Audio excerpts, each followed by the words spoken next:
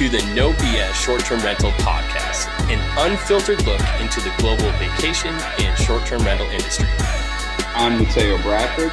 And I'm John Stokinger. And this is our podcast. We bring the right people to the table at the right time, giving you an inside view and take on the short-term rental industry like no other podcast can. Morning, Mateo. Episode 18. Morning, 18. Holy shit. Yeah. No BS podcast. Yes. And we got my boy this week. I'm super hyped. Yeah, this is going to be fun. Yeah, I'm excited. Why don't you go ahead and introduce? We'll just dive right into it. We're getting right in this week? Yeah, let's get right in. I mean, I don't know. How was your weekend? Let's backtrack. How's your weekend? Weekend was fantastic, man. Was it? This is what a weekend should be. Yeah, low key. Errands got ran. Deep breaths were taken. But it's a never a dull moment with the hotel and other things. Things always pop up, but it's I'm blessed. Love hospitality. So I think I was day 16 or 17 working on my kitchen. Is it not done yet? Oh, hell no, dude. Don't even get me started. Like, countertops are in though. So this is an adult moment for Mateo, adult weekend. John's doing home reno. That is some adult stuff. Man. 18 is when you officially become an adult. So, we're all guns up for that. All right. Yeah. Well, that's why I'm happy to have you. It becomes legal. We're a legal podcast now. Here we go. Adulting podcast. We hit, I know those that are listening are, someone has jumped in here and you don't necessarily know who this is yet. So I'll go ahead and let Mateo introduce. But yes, 18 episodes and 1,500 downloads. Yeah, 1,500 downloads. Yeah. So we're getting there. I think we're over 1,600. Yeah, Dave's going to take us to 2,000. So that's fitting for my friend. Well, I just gave it away. So this week we have the one, the only Sir David Krauss of Rent Responsibly, and a industry icon, as I like to call him. He would never say that, but I say he is. Love it, man. He's a good bud of mine, a good friend of mine. He is essential to this industry. We will dig into his story, his background. I'm not going to go long here because I want him to tell it himself. But welcome, David. Thanks for coming on, brother. It's a pleasure to have you. Thank you so much for having me, Mateo and John. I have been listening to the podcast and caught an episode on my little joggy jog this morning and was like, man, I'm pumped. Like, who doesn't want to kind of share what inspires them and keeps them going every day in this space? There's so many people out here just like us. I'm sure many of them listen to this podcast and are like, the front end of this industry. We are young in this space, and a lot of us are just trying to improve it in a variety of ways. So you guys too, that's what this podcast is about, spreading the message and telling stories. Man, thank you. We appreciate that. And, appreciate having you on because, well, let's dig into it, man. I want to get into why it's important we have you on here. So Dave, tell us, let's start at the beginning, man. How did you get into this space? How did you arrive here? From, where you're from in the Northeast, which is crazy because you and my best friend in the world are from the same town. So it's no wonder we get along. Good guy. Shout out to Brookline, whoever's on here listening from Brookline. Yeah, well, get into it, man. Tell us your story. Come on. My nickname in college became Boston Dave. If you've ever seen the movie Blow, Boston George was like super popular. Right. The movie was at least right when I entered college. And so I adopted the moniker. Turns out I'm from Brookline. So I think maybe my entire life's been some sort of imposter syndrome because it was the other side. I was like 2 blocks away from the line. But anyways, consider Boston. And that's how I have you in my phone, by the way. I got to drop my ass. Like if I don't drop the ass, I'm really from there, you know what I'm saying? But you're in my phone. That's how you're in my phone, by the way, is Boston Dave. Just It lives, unfortunately. It will. I love it. It's authentic. You got that. Yeah, for sure. But if the question is how did I get into this space, I look back on that and I'm like, man, I felt like I was kind of running away from a full-time job when I became an entrepreneur, which was about 3 years before I hosted my first guest. Yeah. And I really just, when I was 27, I said, this paycheck job, I was working at a commercial real estate property management firm, wasn't lighting me on fire every day. And my passion was coming out in a charity work that I was doing. I was chairman, founder, president of a charity that created this win-win-win. The charity is called Boredom Busters, and we created this win-win-win where we would throw these pretty gangster badass parties, and people would come, and it was like live band, photo booth, past apps, silent auction. We had performers on stage. And, it was not your average, like 20-something-year-old charity party. But the cool thing was after that, we got to go deliver the proceeds to Boston Medical Center, where's the safety net hospital in Boston. Their budget for toys and games had been depleted post-pandemic. We started in 2010, and we donated once, thinking that was just kind of what we were going to do once. And then 7 years later, we realized we were the only toys and games budget. So what I'm trying to say is I was finding these win-win-wins, right, in my life, whether it was social or professional. It's like, we're gonna go out, have a good time. We have a good time. And then the proceeds are great. Donation, the charity was awesome to run. But then also the ultimate recipients of the benefits were these patients. About 10,000 a year were benefiting from our programs. So with that, I was like, how do I find in my career something that makes me feel this way, where there's this win-win-win? And then, I had an apartment in Boston when I was chasing my wife.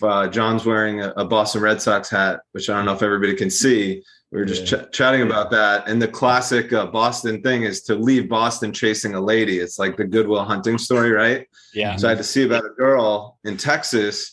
And to make that move, I needed to support an apartment in Boston for a month and drive down there and then roll the apartment off.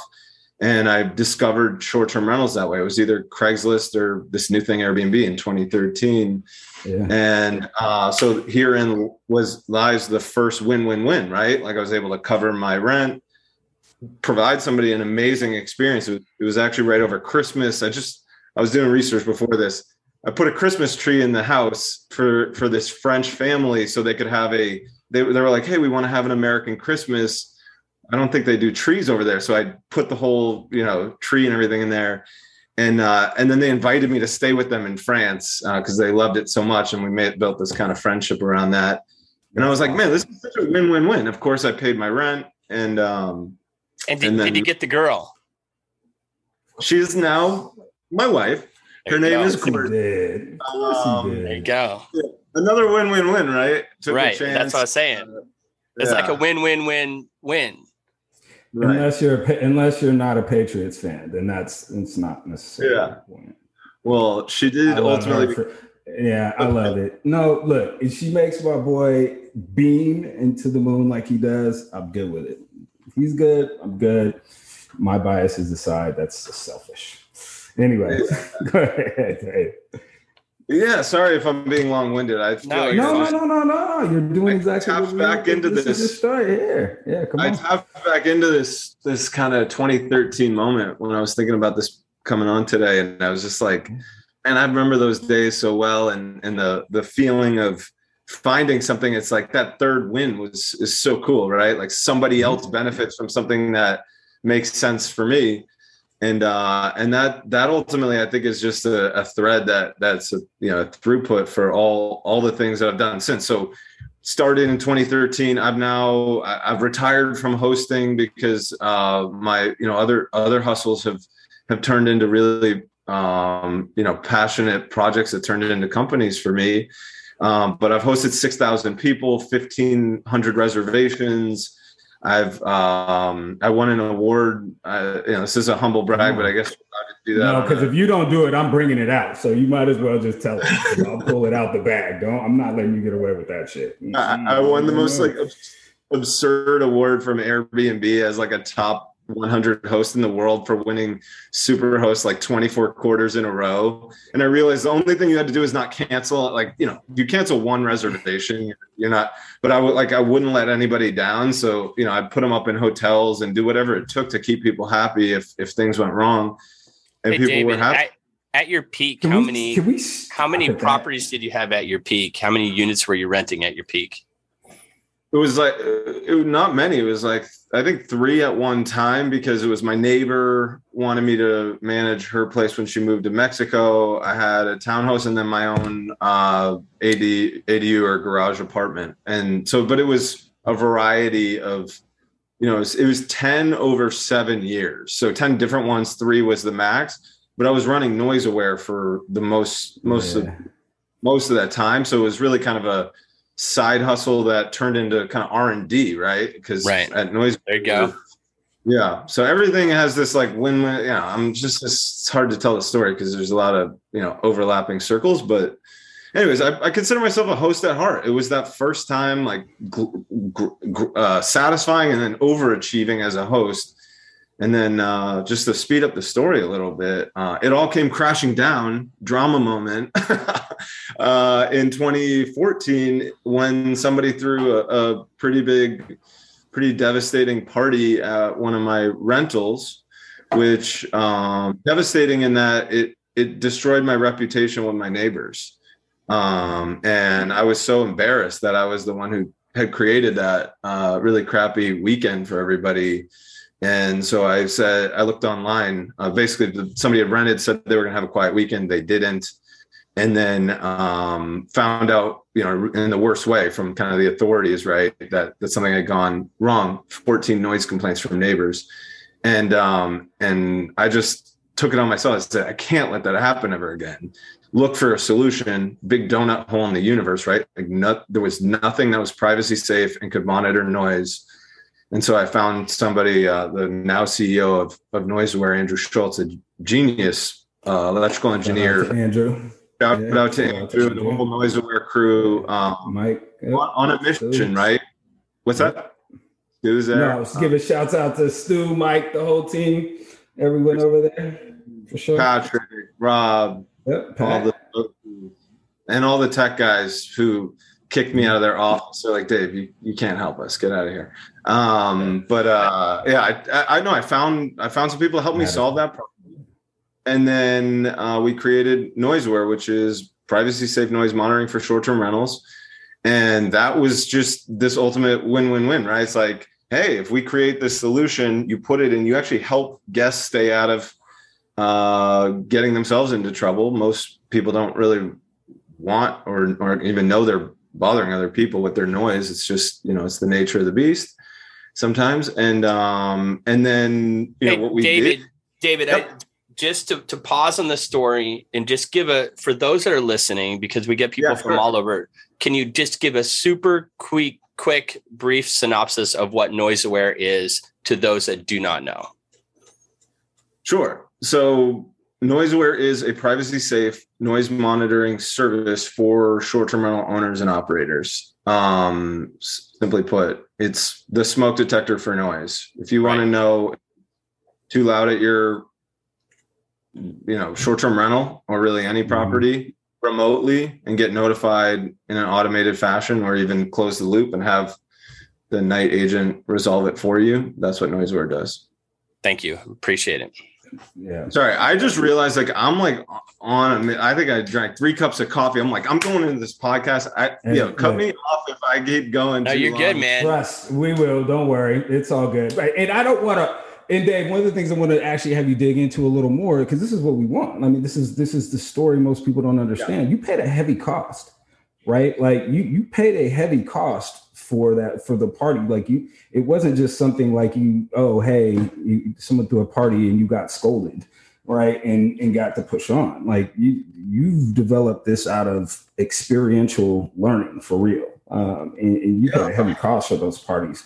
And, I think a lot of people don't necessarily see the real in that bite, right? Like the real in that on the other side of that, if you don't do this thing right, there's a heavy, heavy cost to those who or find themselves on the other end of that, right? And you're a great manager. Like, look, I don't want to skim over that either.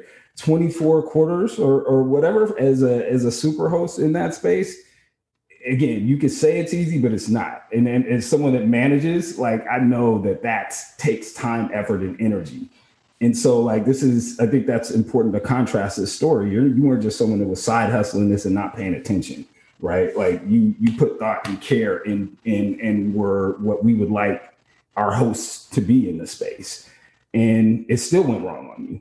So talk about that, man. And did that drive you even further into that next phase? Yeah, certainly. And I appreciate the kind words. I mean, ultimately, I think the nature of almost everybody you meet in the space is people figure it out for themselves, make it work for themselves. Everybody writes the playbook, writes the manual as things come up and they create it. I think that's ultimately, what people want to get into it, start doing is, if you can do it once and maybe twice, and then you start, maybe you liberate yourself from a job you don't like. And then now you're running a small business, but you charted your own path to get there. There is no short-term rental, major at a university where you come out, you're like, okay, I'm ready for this. Like I took all the classes. And so, not yet. It's great point, John. I think that's what we need to keep in mind is 5 to 10 years from now, I can almost guarantee there will be, right? It's impossible. People overestimate what you can do in 1 year. People underestimate what you can do in 3 years. And it's impossible to predict what you can do in 5 years, right? So in 5 years from now, like all these things are like, no way, like they will happen, right? The nature of this space is that it's rapidly evolving and solutions. I mean, Noiseware's 5 years old, right? 5 years ago, there wasn't even a noise monitoring system or service. Now there's multiple, right? So that, and they're basically, starter kit level stuff. Most people have them. So yeah, back to the point of the care and the responsibility that you take on when you get into this space. I think most people who do, they show up every day. A lot of people have I scrub the toilets to history, and I'm no different. I did the first cleans myself because honestly, I didn't trust anybody else to get every last little, dirt, hair off the floor, whatever it was. And then you start trusting people and building a system around it. And, I think, what I do now with Rent Responsibly is try to accelerate that curve where people get to that level of standard and professionalism and compliance and understanding of what it means to be a responsible short-term owner, host, or manager as quickly as humanly possible. Right. And mass too, as an industry. So, it's a little bit, again, the win-win-win, right? Like you just tap your passion to try to create as many beneficiaries as possible. And I think that's what the short-term rental space by nature does. We're providing people the best experience, the best week of their life.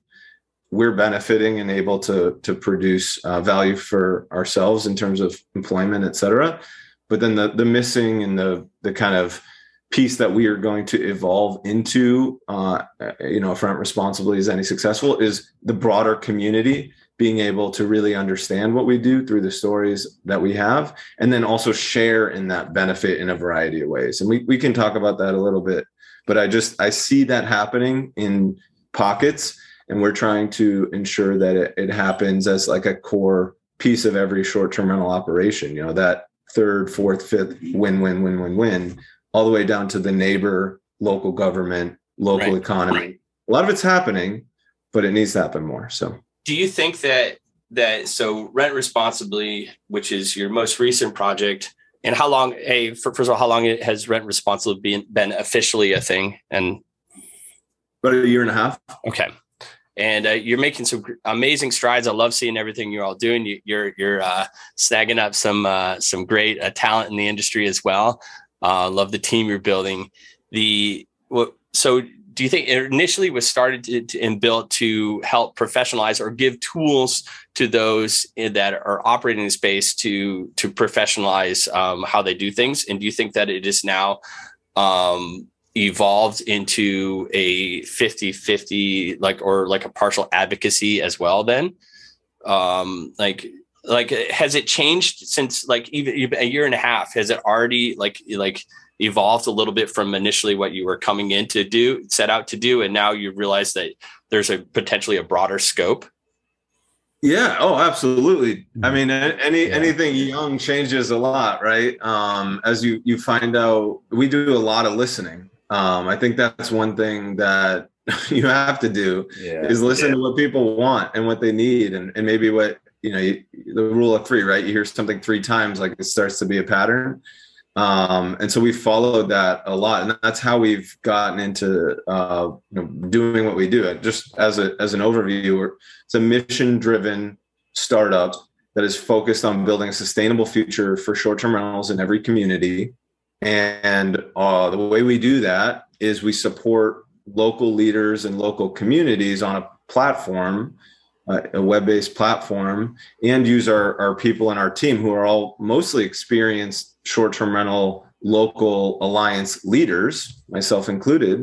Mm-hmm. I started the Dallas Short-Term Rental Alliance about a little over a year ago. And then ultimately you try to build sustainability into these local alliances, local communities, through making the work that they do, because almost everybody is a volunteer trying to build these communities. You take the back of office work away from them, and that's just simple organization around facilitating Zoom webinars, education sessions, building worksheets. How do you get registered and compliant? How do you improve your neighborly practices? How do you get the right tools, et cetera? And those are all pretty universal. A lot of that stuff, except for the local rules, everybody needs the same things. So we're trying to basically scale local community support. And we have a lot of partners that believe in the mission. We're doing it themselves in different ways beforehand. And so we're creating this broader short-term rental community by sewing together a lot of local short-term rental communities. It's amazing. I think it's brilliant.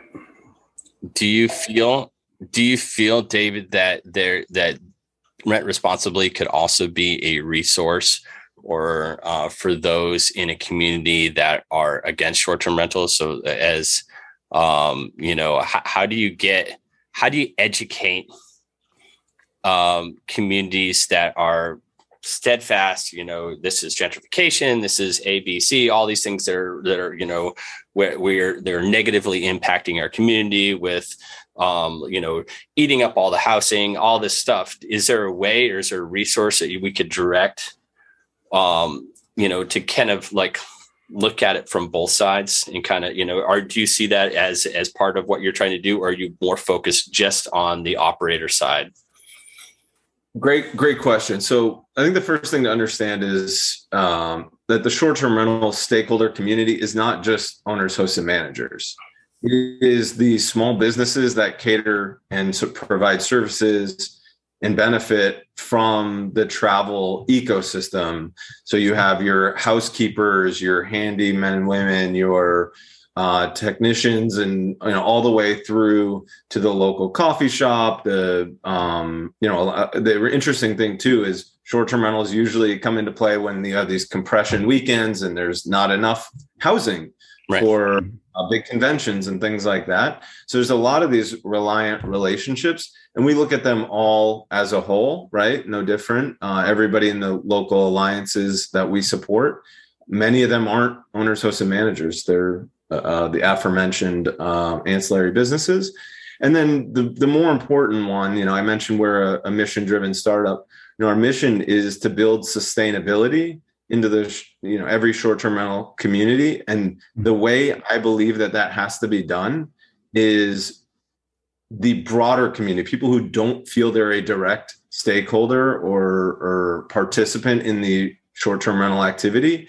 They have to be like, damn, I'm glad that we have this awesome short-term rental community in our town, right? Mm-hmm. I think the fallacy is that most people assume that, hey, I want to travel and stay in short-term rentals, but I don't want to live next to one. That's only because you've maybe heard about the short-term rentals that aren't great to live next to. That's percent. It's 2%. 2% of short-term rentals cause the vast majority of nuisance issues. And so local governments are trying to figure out, how do you manage this 2% of properties that are causing problems to ensure that these 98% of other people in short-term rentals can exist and continue, because so many people want to stay in short-term rentals. I mean, especially through the pandemic, right? Providing housing to frontline workers. That was one of the biggest eye-opening experiences of my life, when everybody's calendars got wiped in March 2020. It just got filled in with people who otherwise would have nowhere to stay. Hotels were shut down.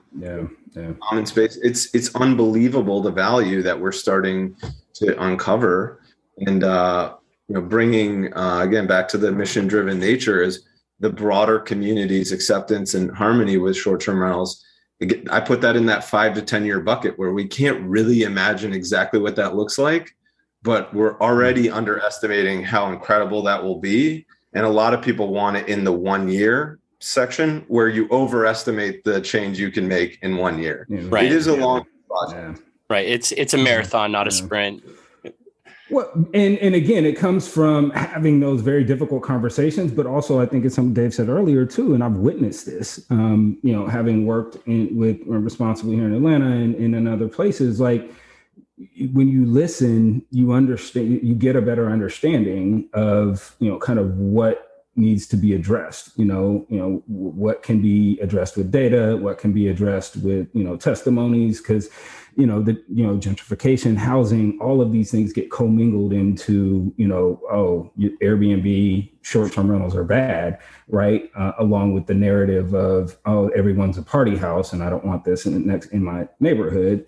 But, I think the importance of really having those conversations, dispelling those myths, right? And actually bringing testimony of, hey, this is actually a way for someone in a gentrified neighborhood to keep their generational home, right? I saw it here in Atlanta. There were lots of elderly people who were, again, that was one aspect of what they got from it, but they loved hosting people from all over the world that would come to their house and stay with them and create all these amazing, experiences. So it's about telling that side of the story too. Are we a part of gentrification? Anything in an urban area that's thriving, unfortunately, has to deal with gentrification. And it's not, I think it having these discussions helps better and build better communities, and helps not just our industry, but actually helps these communities at large. And that's the interesting thing that I've seen through this. But, Dave, I know you've had these challenging conversations with people, and, I've seen you have this amazing ability to, I won't even say, do like on the spot conversions. I don't think you're like a pastor putting your hands on people and say, you get it now. Right. But I do see people listen to you when you talk that didn't, and, that maybe ideologically opposed to you, that could be completely on the other side of the fence. Like, you do have this ability to bring it to a level where it's like, all right, well, let's have a conversation. And when you leave those conversations, I see that you've considered, and I've seen that you've actually listened and heard. And I think they have too. Like, tell me about that super skill. And I know, because you're always doing, wherever we are, if there's somebody that's just different or on the other side, like, you will go talk to them. You will go engage with them. You will go have a conversation with them. And that might be one of the nicest compliments, Matteo. And I will say, I appreciate that. I mean, I like to listen. I like to talk, but I also like to listen, right? Sometimes I wish I talked less, but that's a good Hamilton line, right? Talk less. Listen. All right, sorry, sidetrack. But that's the thing, is a lot of people don't really see or realize or think about how interrelated, interdependent, integrated short-term rentals are into every community at this point. There's like 2,000 plus towns, cities in the United States with 100 or more short-term rentals. 2,000. I think a couple of years ago, it was like closer to 1,000. So just this kind of rise of the ubiquity of short-term rentals is everywhere. And the more we listen, the sooner and faster people accept and actually appreciate short-term rentals. Why? Because they are not a part of the program at this point, and I don't know that we're listening enough yet. And I think the more you know, people have great solutions, you know.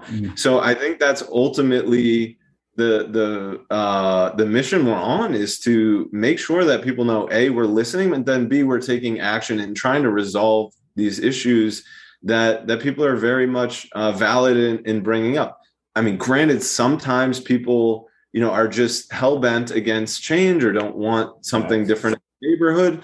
And I honestly understand that, because I don't think that we've done a great job yet in this space, putting our values first and putting out that listening ear first, and then, you know, inviting people to, you know, into the conversation. There's the proverbial like table, right? We got to get everybody at the same table and have conversations.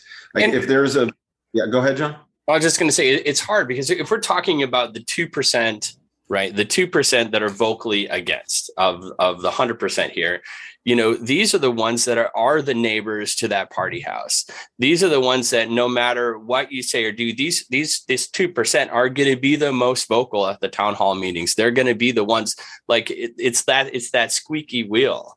You know, they're the ones they're going to show up, and they're going to, and you know, I'm picketing or pitchforks. You know, they are on the witch hunt, if you will, and that's hard to combat, and that's why, you know, a company and what you're doing with rent responsibly, not responsibility, is so important. You mentioned too that there's how many towns with 2,000 towns with 100 or more short-term. It's like 2,100 with 100 or more. I think it's a 2019 statistic. Right. There's a stat that I have. There are 25,000 vacation rental companies right now here in the U.S. alone. Yeah, and 600,000 owners, hosts, and managers. 600,000. And so look at the difference in that space: 600,000 versus 25,000. Like, isn't this all kind of a result of its own success? Like, we're young in this still, right? Like maybe in the urban markets, right? Because again, this is more of, I'm not going to say it's totally an urban problem, but this is grown into urban areas. You know, this is, you know, the growth of the urban short-term rental and the urban condotel, all of these things, or even, you know, the vacation rental that's now in your neighborhood, right? That, you know, typically, you know, bed and breakfasts exist and things like that, but this is a new animal. So aren't we suffering from part of that? Like, isn't that part of this? Taylor, let me jump in here. I don't think it's an urban thing, man. Like the urban is one part of everywhere thing. But look at the mountain markets that are been like these mountain communities that are just absolutely like against this right now, and there's lots of fights. Where is it? What's most recently? Sarah, is that? There's Colorado.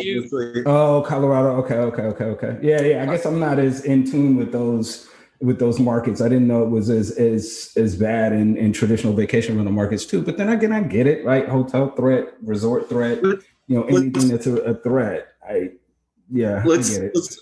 I'd love to put this in the context of 5 years from now, where none of us can really, like, nobody has even remotely close to a clear crystal ball for 5 years from now. I think what is safe to say is short-term rentals will be around and likely more well-adopted, well-used, well-managed, well-standardized, well-professionalized, well-accepted in 5 years than they are now.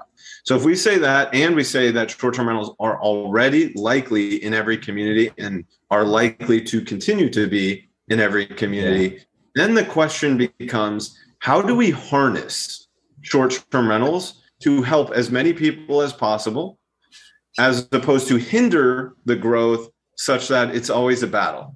So how do we adjust our sails to capture this prevailing wind in consumer demand to lift and speed up and accelerate values and projects and initiatives that everybody benefits from.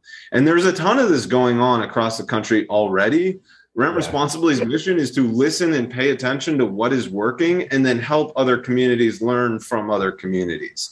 So just going 5 years out makes everything super clear, because whether it's urban or mountain, COVID is the great disruption that nobody saw coming. Nobody will ever want to go through again. But I think in 5 years, we might look back and be like, man, I'm glad it accelerated the, pacification or the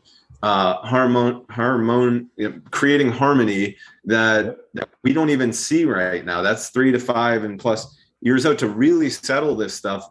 If you guys will indulge me, I'll give you the best historical example I've ever seen. Please do. Right, I'm gonna rev up my engine. No pun intended. It's just a Ford Model T thing. So, in 2009, in 1908, the Ford Model T rolls off the assembly line. Right, the roads at that point are built for horses and buggies that are going 5 miles an hour. There were already cars on the road, but they were chauffeured, and there were about 200,000 of them. Within 7 or 8 years, there were 2 million cars on the road. They're immediately ubiquitous. They're immediately on, every road. And the horses and buggies are still going 5 miles an hour. But now there's traffic accidents, traffic jams. Kids didn't play in the backyard. They played in the street because there was no, that was the space they played. There was all this calamity going on. And instead of, there were calls to ban the automobile, which is something we kind of hear right now. Like, we need to ban short-term rentals, which is not harnessing things, that's hindering them, right? And then eventually by the 1920s, the American Automobile Association, auto enthusiasts, Ford companies, and cities kind of got together around the proverbial table, along with people who thought cars shouldn't coexist on the roads.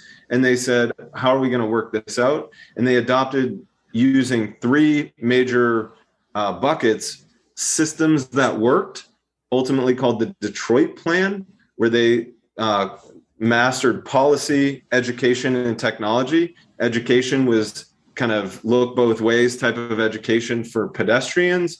Policy was speed limits, turn signals requiring safety, ultimately then also requiring education, which was driver's ed, driver's licenses. And pretty soon, by the 30s, 40s, 50s, et cetera, you start to see a dramatic safety increase. In the 1950s, there was the National Highway Safety Act, I believe it was called, mandating different safety elements.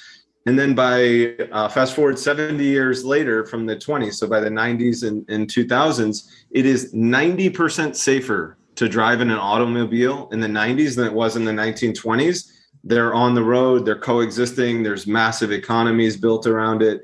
People are traveling further, faster, discovering the world in a safer way. And it's just the way we assume the world always was. Right. So it's amazing.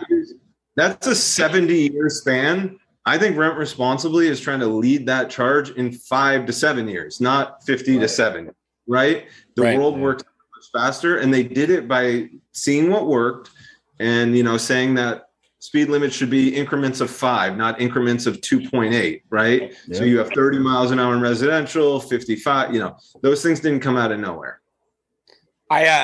Interesting tidbit of information. So I live in Fort Wayne, Indiana, and my house is built in 1928. My neighborhood was 1920s. It started, but our neighborhood was actually built as a driving parkway.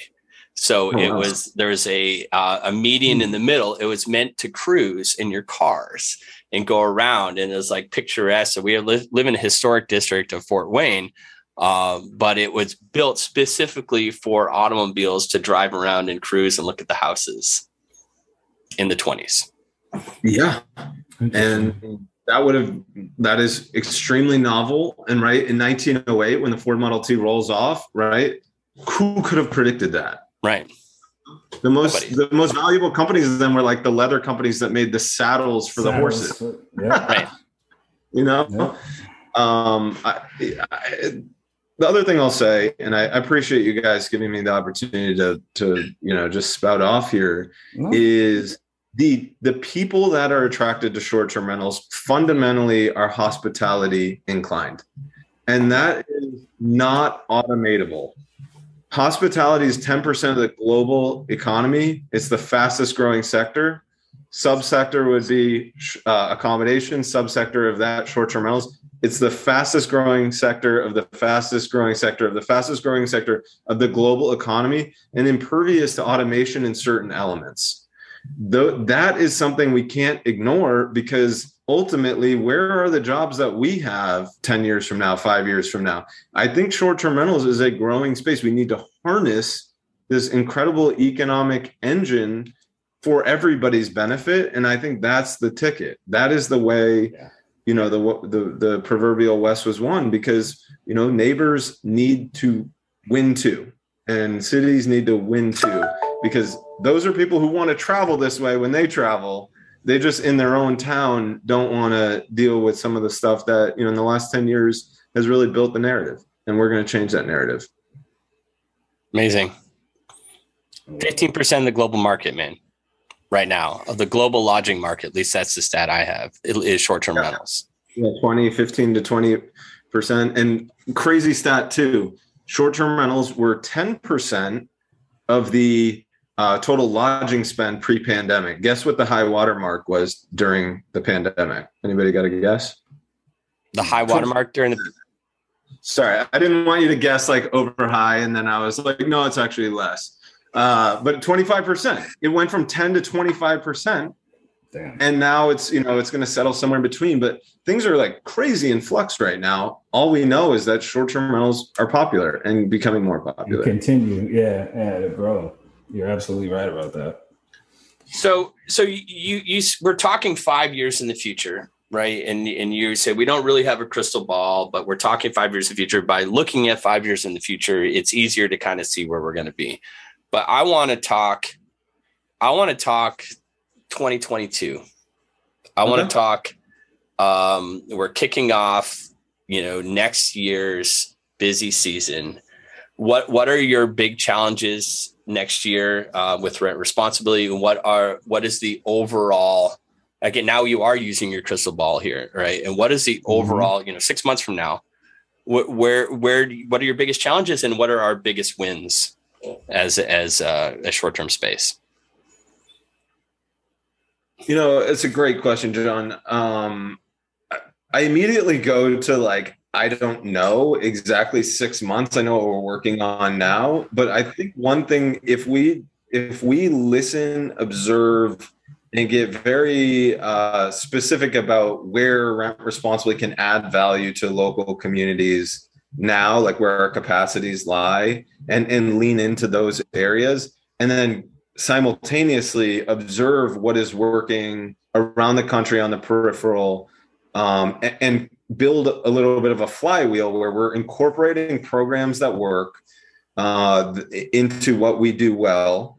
That's the next 6 months. So in some ways, it's the answer is, I think we've created a system and a formula where rent responsibly with our partners, which are large and small companies, local and national in the short-term rental space, are able to help communities come together under local leadership. Local leadership's making all the decisions. They're interacting with everybody locally. That is a local operation, but we're taking the time burden of keeping that group together, well-informed, educated, meeting, community building, et cetera. That's what we do well. But the areas where on the front end that those local leaders are pushing initiatives, I'll use a couple of examples. But if we can take these couple of examples and then bring them to the dozen or so communities that we work with, that is the new muscle that we need to build. Is how do we take what works and bring it, it worked in one place, can we make it work in all 10? Right. And then grow that number 10 higher and higher as well. So one of the examples, back to Colorado, the group in Summit County has put out an initiative called Welcome Workforce. They want to help improve this workforce housing issue, which is endemic to really all vacation destinations, but certainly the mountain cities and destinations in Colorado. How do we help folks convert short-term rentals that maybe don't want to do that anymore back into long-term housing, or put up new supply of workforce housing, or create funds or generate new funds to support rent subsidies for workforce housing? Workforce housing is seasonal, but there's also a 12-month of the year issue. So when that works in one place, that's a mountain destination, can it work in 3, 4, 5 destinations and proliferate? So I think that's one example. Another is, a simple program that we put together in Dallas called the Emergency Accommodations Program.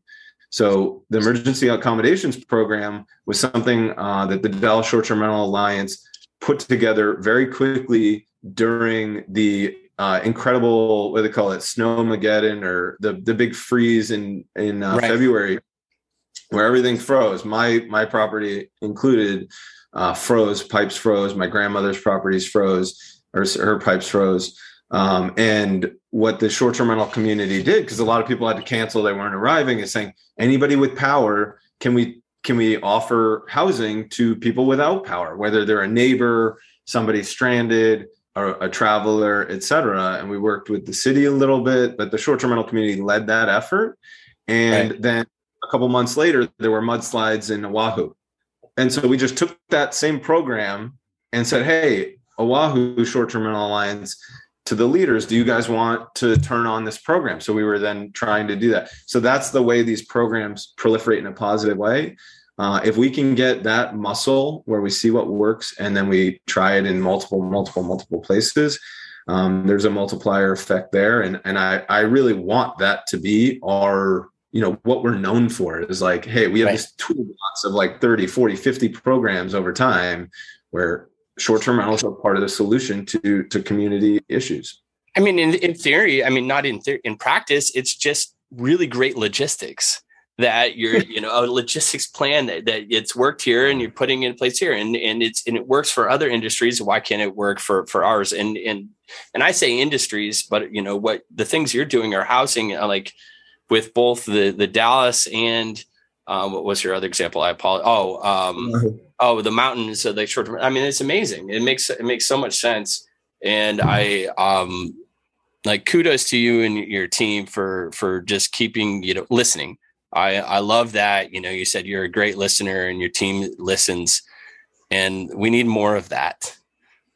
Shout out to your team. Shout out to Dana, yeah. Alexa, Bree, Paris, the whole team. Jenna, I don't know who else we're missing. You got.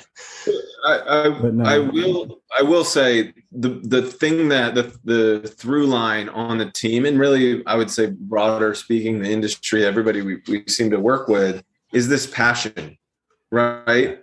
Passion can come in a lot of forms and it can attract a lot of different people. But the one thing we have enough of for days, for years, for generations in the short-term rental community is passion. And there was just this, the function of rent responsibly, I had to describe this once, was just building a bridge from like passion to like practical utility and practical implementation and practical programs of that passion. So as we build that bridge, we're taking this energy and just putting it to use and create, going from potential energy to like kinetic energy, right? Kind of a physics concept. And that comes from the people and my team, many of whom you mentioned, Alexa, my co-founder. She was so passionate in Chapel Hill. She wasn't even a host, but she was just like, this is wrong. This conversation is going sideways around short-term rentals. And she just said, I'm starting this Chapel Hill Short-Term Rental Alliance, not even a host, and did it. And it just took her 50 hours to do it, 5-0, set up the websites, the MailChimp, et cetera.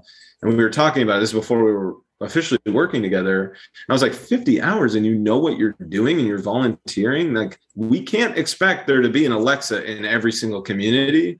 So we took her system and we're trying to get that down to 5 hours, right? Make it, again, 90% faster and more efficient. And that's the holy grail, because we have the passion as a team to do that. We're doing it the hard way and building these efficiencies. I mean, I just think the future is so bright. It's just, we're not going to get there as fast as we want to, but we have passion, we have solutions, we have value, we have the right people, and the flywheel is starting to spin, and our job is just to keep it spinning faster and faster. Well, congrats, man. It's fun to watch. It's fun to, obviously Teo and I here at No BS Short-Term Rental Podcast are huge supporters of you all and what you're doing, and anything we can do help get your word out. Just lean on us. If there's anything we can do to help, just reach out. I got one last question for you, man. I was thinking about what I wanted to ask you today. And I know that you would give a great answer to this. So, at the end of their run, when you decide to retire, walk away, quit, whatever you want to do, not quit, like quit, but, choose to, graduate. I'm not even going to put any ends on this graduate question. To the graduate. But whenever you elevate to whatever's next for you, what do you want your footprint to be? Like, what do you want, in your words, in from your viewpoint, how do you want your experience to have shaken out? Wow.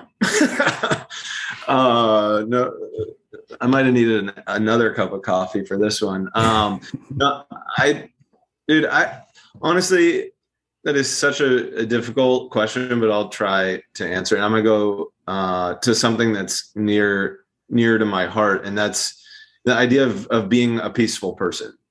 So I kind of run to conflict and then just stand on the edge of it and try to think about, what are these people not seeing that would solve both persons' problems, but they're just, the emotion or the passion is too high for them to see it. And I think I had a guru, a life coach, I asked him what the point of life was. This was like 10 years ago. And he goes, the goal in life is to be one more peaceful soul in the universe. He's a bit out there. I love the guy, John Wyrick, look him up. But I was like, oh, come on, man, like, give me a real answer. And then eventually I realized, like, the more peaceful you are as an individual, the more people around you become a little more peaceful, and so on and so forth. And I think that's kind of that win-win-win, right? Like, being peaceful and being settled and being comfortable with yourself and being, vibrating kind of calm and things like that out into the universe, like, it helps other people. And as an organization, when I graduate from Rent Responsibly, if I ever do, I think it should be a force for just kind of calming waters, creating harmony, and creating a lot more good, where, other people are, they want good things for themselves, but they don't see that third way, where it's like, hey, there's actually a way to harness all this stuff for both of our benefit. And that would be the legacy I would most like to achieve. Outstanding. That's awesome. Good answer. Perfect, man. Definitely. Man, thanks for coming and joining us today. Yeah. I hope you had some expectations. You had 3 cups of coffee. We got a text message letting us know how excited you were to come, and we're excited too. I hope that this, we at least, held our end to this conversation. You definitely did. And truly, anytime you're welcome to come back and join us and talk no bullshit. Well, no bullshit, dude. I love to bullshit. We're bullshitting right now. Where I come from, that means saying how it really is. I can't thank you guys enough. Honestly, the idea that y'all are taking your time to let people tell stories, been listening to the podcast, like I said, this industry is a big story wrapped in a lot of small stories, but all these stories are local and need to be kind of told and celebrated.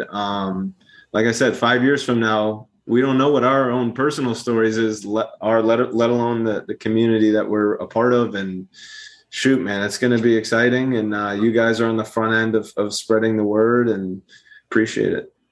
Awesome. We're No, I was saying, look, we're just trying to harness what we do, right? And more of, what we've done, what gets seen in the background, where the real conversations happen, and, bring that to the forefront because they're valuable. So this has been awesome, man. And we appreciate you coming on. Any last shout outs, John? Anything else we need to pub? VRMA, DEI, check out John and I's panel. We'll point you towards the calendar when we get more information on dates and everything, but definitely want you guys to come back out and check out our DEI panel a year later. It's going to be a great one. A conversation hosted by John and ourselves from the main stage. And then we got, and actually, thank you, Dave, actually, for the other event. Dave is a sponsor of the DEI boot camp we're running, which will be October 3rd. And we'll shoot out some more information as well as speakers all locked down. It's going to be great. It's going to have a lot of things coming out shortly. Want to make sure we get everyone in attendance to that wants to come to that. But Dave, no, thank you again for stepping up and sponsoring that. That's huge for us. Yeah, and I'll make a little point here for anybody who's listening. The areas where our community can push the envelope, where everybody, where we need to as a society, but we can lead, is I truly believe that DEI initiatives, we don't have a lot of resources at Rent Responsibly. So the first sponsorship of anything else we ever did was when Mateo asked for the DEI workshop, if we could do that. I said, you know what, absolutely. And we hope to do more in the future. That and eco-conscious practices with short-term rentals. I mean, let's be honest, over the next 5 years, the global climate issue, that is an area where I think about a lot. How do we, share best practices? How do we ensure that short-term rentals are leading, not following, but leading in terms of tourism being and hospitality being a leading cutting-edge frontier on building in eco and sustainability initiatives into everything. That and DEI. I mean, come on, this is the world. We gotta create the world we want to live in, and we have an opportunity to do that. So I'm so happy you asked, Mateo and John. You guys are heroes of mine. Awesome. No, we got to dig into the eco sustainability is crucial for us, and it's only going to become more crucial. So we don't hear enough of that being yelled from the rafters. So definitely, let's talk about that, because we definitely want to make sure that that's something we address on this platform as well. Because again, it's real. We see it. Whether your homes are burning in Tahoe right now, or you're dealing with rising floodwaters in whatever community you're in, or good Lord, New Orleans right now, right? Like Louisiana right now, and those coastal communities that have just been devastated. These are all real results of climate change, and we can't just be sitting by idly and watching. So yeah, definitely raising that flag. Thanks again, David. Appreciate you joining us for episode 18. We got lots of amazing guests lined up in the future. If you aren't downloading, you're not, or is this your first one, listen to our previous podcast. We have some amazing conversations, and we have amazing ones scheduled for the future. Thanks again. Like and subscribe.